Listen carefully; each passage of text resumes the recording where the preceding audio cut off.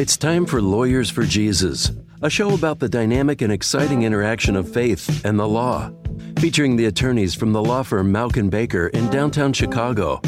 Mauck & Baker is nationally known for defending freedom and for serving the people of faith. And now, Lawyers for Jesus. Hello, welcome to Lawyers for Jesus. I'm Terry Liu, an attorney at the law firm of Mauck & Baker in Chicago. We are Christian attorneys who focus on serving the body of Christ with its legal needs. To learn more about us, go to mauckbaker.com. That's MAUCKBAKER.com. Or give us a call at 312-726-1243. How can Christians fulfill their duty to be stewards of the earth, and what does this look like? Today I'll be speaking with John Murdock, a self-styled Christian conservative tree hugger, who worked as a natural resources attorney in Washington, D.C. for over a decade. In the past, John taught environmental law at Handong International Law School in South Korea, and now practices natural resources law in the public sector. John, welcome to Lawyers for Jesus. Well, thank you very much, Terry. It's good to be here. Yeah. So, as a lawyer, how have you been involved in preserving the environment? Well, I've worked in the public sector, and sometimes we're preserving, and sometimes we're trying to develop responsibly natural resources. A lot of my career so far is focused on water law, and so I would sometimes joke that I damn the world by day and try to save it by night. Full-time job. So it's perhaps two full-time. Yeah, jobs. it can be a mixed bag in practice as we're trying to deal with the legitimate human needs and our call to develop what God has given us, but to do so in a responsible way and one with an eye on future generations. I love that that tag of being a Christian conservative tree hugger. It feels like there's many potential points of tension in that. Can you walk us through in your mind, what that means? Like how do those three components sort of come together? Well, it's certainly used as an attention getter, and because those do seem to be contradictory in today's political and cultural climate. But I make the case in my writing and my work that those are not oxymoronic things. As Christians, we're called to care for creation. It's literally our first job in the book that we care the most about, the Bible. It starts on page 1 and runs all throughout it. Certainly, should not be odd for conservatives to care about conservation, about conserving natural resources and using them wisely. And a tree hugger, it's from a literal standpoint, I have hugged some trees. It feels nice to do it. But of course, that's the major attention getter. It seems that should not go with the other two, but much of my writing is trying to convince people that these things can go together. You can care about nature in a Christian way, and certainly even from a conservative political standpoint. In your experience, perhaps limited, what kind of tree gives the best hugs? Oh, the bigger the better. Some of those great redwoods, things like that. Something that's been there for hundreds, if not thousands, of years, and there's something about that connection with something that's so much older, so much bigger, so much grander than you are. And in a small way, it's a reminder of what creation tells us. It's sort of a letter from God, often called the book of creation, the idea that God is speaking to us through what He has made, and trees are some of the best things He's made, no doubt about it. You kind of alluded to this earlier, but why do you believe many conservative Christians seem to be against laws to preserve and protect the environment? Well, it's an unfortunate sort of result of tribalism, I would say, where we've seen since probably, I think a key inflection point was around the 1976 to 1980 era, as some important issues were getting sorted out among the political parties. And long story short, the pro-lifers, among whom I would count myself one certainly, ended up going hard into the Republican camp. Environmentalists went hard into the Democratic camp. And then tribalism sort of took over. And so then those issues became separated. And there are other reasons for that as well, but that was a key period where this sorting out happened. And then an attitude developed, certainly on the right, where essentially if Al Gore's for it, I'm against it, right? And that was the extent of the thinking. I say our thinking should be more robust than that. We can acknowledge that it's possible for people that we disagree with often to have some good ideas. That's a possibility that we should engage with. I like that. You're listening to Lawyers for Jesus. I'm Terry Liu of the law firm of Mock & Baker. If you missed part of this show or want to hear other Lawyers for Jesus interviews, visit mockbaker.com. You can also subscribe to our Religious Liberty newsletter and follow us on Facebook and Twitter for legal updates with a biblical perspective. Today we've been speaking with John Murdock, a natural resources attorney, about the possibility that one can be conservative but also a tree hugger. And so you were mentioning, John, that as sort of as a result of perhaps tribalism, that people have sort of divided into different camps, and that conservative values are potentially not in line with conservation efforts anymore. How would you walk someone through bringing these values together so that they don't feel like they cannot coexist? Sure. Well, I guess I'll question your premise just a little bit, because I think that conservative values are very much in line with conservation, caring about the environment, what we sometimes call creation care. Conservative associations, conservative realities of our current cultural climate make that difficult. But essentially what I'm trying to suggest people do is to go back and think through, actually, if you start at the values level, work your way back through that, then you can see that maybe where we're at right now with what seem to be often reactionary responses to environmental proposals could be a problem. Again, it's our first job in Scripture. It's something that conservative luminaries like Russell Kirk have highlighted and noted that it should be an issue that transcends political boundaries. But unfortunately, that's not where we're at right now culturally, for the most part. But I found, when you put yourself out there in this somewhat odd way, you find people who sort of come to you and say, yeah, I agree with that too. But it's an environment where it's hard for people to express that openly at times. There's an assumption that others would disagree, when often that's not the case. I think this is an area where maybe more people feel this way than actually talk about it. And I'm just hopefully encouraging people that it's okay to talk about it. It's okay to call yourself a tree hugger. That's not the worst thing in the world.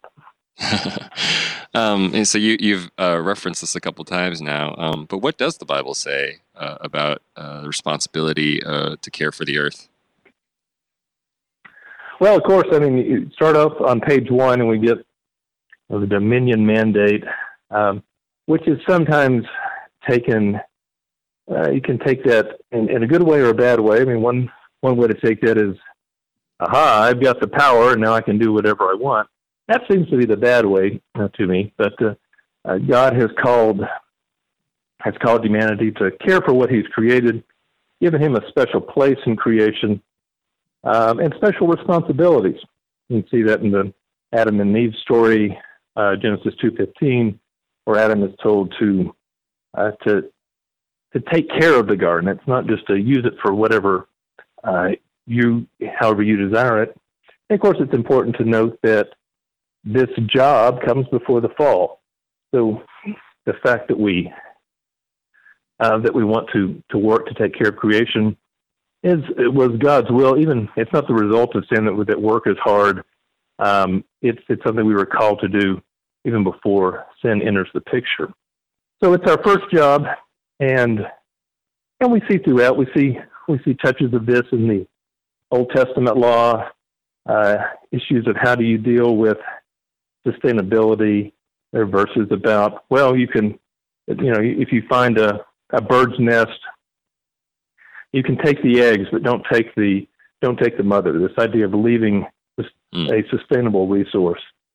We see glimpses of it all throughout Scripture. How would you respond to the idea that, caring for the environment is a really, really big thing? That's sort of the government's domain. What can I, as an individual person, do? Well, certainly there's a level where it is a corporate responsibility, and I think law is important. But each of us have it. We can't help but interact with the environment around us, and so whether we do that well, with the idea of stewardship in mind, or if we do that recklessly, that's on us.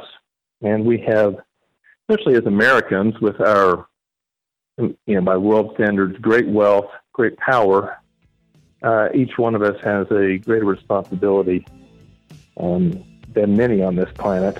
And the things that we do, indirectly though it may be, can impact others on this planet as well. All right, I'd love to come back to that. Coming up, we will talk further with John Murdock, a natural resources attorney, about how Christians can unite to preserve the environment and take care of the earth. I'm Terry Liu, and this is Lawyers for Jesus. Welcome back to Lawyers for Jesus. I'm Terry Liu, an attorney at Mock & Baker, a law firm based in Chicago, which serves churches, ministries, businesses, and individuals with their legal needs. If you missed the first part of this show and want to listen online, go to mockbaker.com/radio. Today we've been speaking with John Murdock, a natural resources attorney, about the role that individuals can and perhaps should play in protecting and preserving the environment. Thanks for being with us, John. So before the break, you were talking about how there's certainly, is a role for the government to play in protecting and preserving the environment, but that there's also, an important role that individuals play as part of a corporate responsibility in caring for the environment. How have you personally understood or embraced that individual role in your own life? Sure. And for me, I grew up in a rural East Texas environment where just being outside, being part of sort of interacting with nature was a par for the course. Enjoyed getting out fishing, things like that. And so sort of growing up in that, and also we were a family that still embraced values that may be a little out of fashion now, like frugality. So hey, when we found out that they'd actually pay you money if you go pick up those aluminum cans, I was out as a kid, making an extra buck here or there, just picking things up like that. And I had a mom who was into the health food movement at different waves along the way. So we got sort of some thinking about what the importance of what we eat. But for me, it always just seemed to make sense that this was how we're supposed to live our lives. That it wasn't just all about us. That we had a responsibility to care for creation. It wasn't just a giant sandbox that God had created for our pleasure only. That we had responsibilities in the midst of that. And so, how does that play out now? There's plenty of people who are what you might call greener than me, but I've tried to at least think through certainly big decisions in life and how am I stewarding what God's given me? Are there ways I can do things less destructively? So when I lived in D.C., I was able to live 7 years without a car, and that's something you can do in D.C., but it's hard to do elsewhere. I own a car now. Same time, though, it's one that gets, it gets good gas mileage. You do the little things you can. I recycle as much as I can. I try to I compost. Just have a mindset of thinking about these things. And I sometimes use the example of they're all little things. It's kind of like one little, and sometimes the problems can seem so overwhelming. You can feel like you've got like a rubber band gun going up against a raging elephant coming at you. And I understand that that sense of maybe demoralization or sort of what's the use. But if you add up everything that you can do, it does add up to something. Now, this is not to say that there's no role for the government, but if the citizenry, if we are more concerned about this, then it will bleed over into public policy areas as well. But so just to put a bow on that, for, I don't know, it was about a year, I used that analogy of the rubber bands. I was like, well, how many physical rubber bands did I run into? And I just started saving the physical rubber bands, and it added up to about a softball's worth of rubber bands, just that I would come across and save. And I use that as an example of, these things that may seem small, when you add them all up, it can have a real impact, especially when multiplied by, say, a congregation, any place where we have a sense of common cause and we're agreeing that this is important. Sure, yeah. So I recently had a conversation with someone at my church, actually, and they were of the attitude, well, we had a good run here on Earth, but the future is somewhere else, like on Mars. And so, maybe it'll be important for us to be more careful on our future home planet, but maybe, it's too late for us to reverse some of the damage we've done here on Earth. Would you agree with that or disagree? that we should shift our focus to Mars. I'm going to go and disagree. I think we're still the best bet here is on planet Earth. Yeah, no, I know. The idea that it's too late to fix some of the things that we've done here on Earth. No, I don't think it's hopeless at all. And we started by going through some of the what the Bible has to say about this, and it's not just in the Old Testament. You talk about it's one of the most important books of the Bible, Romans, Paul's letter to the Romans, and maybe one of the most important chapters in that, Romans 8. Talks about this creation that's groaning. Whole earth has been groaning as in the pains of childbirth, but it's waiting for something new to come. It's waiting for things to get better.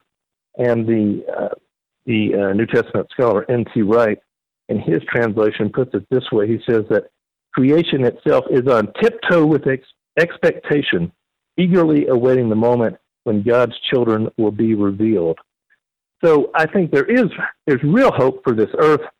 But it's a vision of not just, well, we've run this down, and now it's the next place, whether that be Mars or maybe more commonly in Christian subculture, the idea, well, we're just going off to heaven, and we put the earth aside. Right? That, I think, is some bad eschatology. People like N.T. Wright have been reminding us that, no, the better vision is one of redemption, of God making all things new, not making all new things, if you get the difference. There's an idea that what we do here matters, and that it requires Christ in his second coming to bring it all to culmination. But still, we're not just rearranging the deck chairs on the Titanic. We can have a real impact here and now, and we're called to do so, to steward this.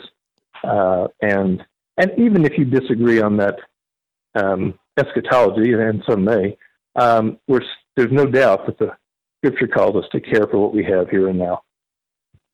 Sure, yeah. You're listening to Lawyers for Jesus. I'm Terry Liu of the law firm Mock & Baker, and we're talking to John Murdock, a natural resources attorney, about the responsibility as Christians to understand our role in preserving and protecting the environment. So, John, you shared a little bit about what you've been able to do on an individual level to sort of encourage our listeners. But are there ways in which our listeners can also engage these issues from a legal or political perspective?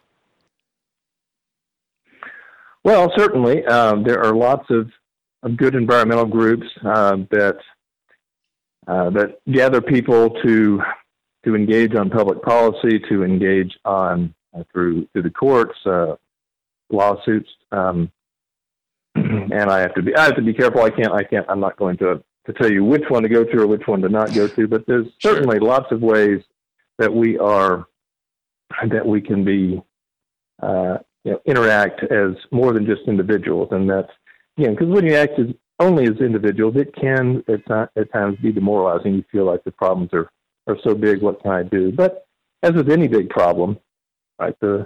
We get together, we find people of like mind, begin to organize and begin to engage. Sure, things can happen, and your elected representatives need to hear from you that if this is important. I'd say especially if they're of a conservative bent. Sometimes they don't hear enough from their conservative constituents that this is important to them, and that can have an important impact. Politicians listen, and few people actually speak up, so that is something to consider. How do you as a citizen engage?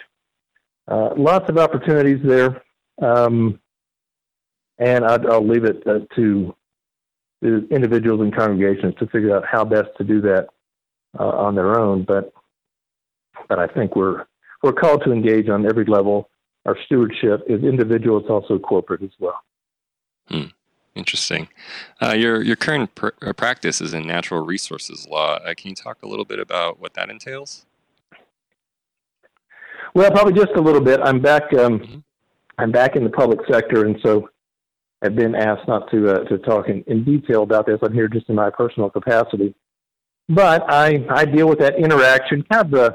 People ask, "Are you a green lawyer?" I'm like, well, sometimes it's green, sometimes it's kind of gray, though, right? And I tend to deal with this interaction of how resources, particularly federally owned resources, are utilized, and that's where a lot of us are in life, right? We're not looking to not have any impact on the world, but we're looking to hopefully do it in a way that is careful and thoughtful and sustainable over the long term. Thank you for the work you do, John. It's really important work, and I'm glad a Christian conservative tree hugger is helping to do it. Thanks for speaking with us today. How can people learn more about your work? Well, about me personally, I have a website, johnmurdock.org, which collects my writings on, many of those are on environmental issues, creation care issues, so people are welcome to go there, johnmurdock.org. Also, lots of good organizations that engage on this. One that I was previously on the board of, the Earth Stewardship Alliance, is a good group headed by conservative Christians who have thought hard about this and are trying to do good work. Great. If you have a legal need or a question and want the perspective of a local Christian attorney, contact us at Mock & Baker. You can reach us at 312-726-1243 or at mockbaker.com. That's MAUCKBAKER.com. Visit our website to subscribe to our Religious Liberty newsletter with legal updates, or call us and mention Lawyers for Jesus. Thanks for listening. I'm Terry Liu, attorney at Mock & Baker, and this is Lawyers for Jesus.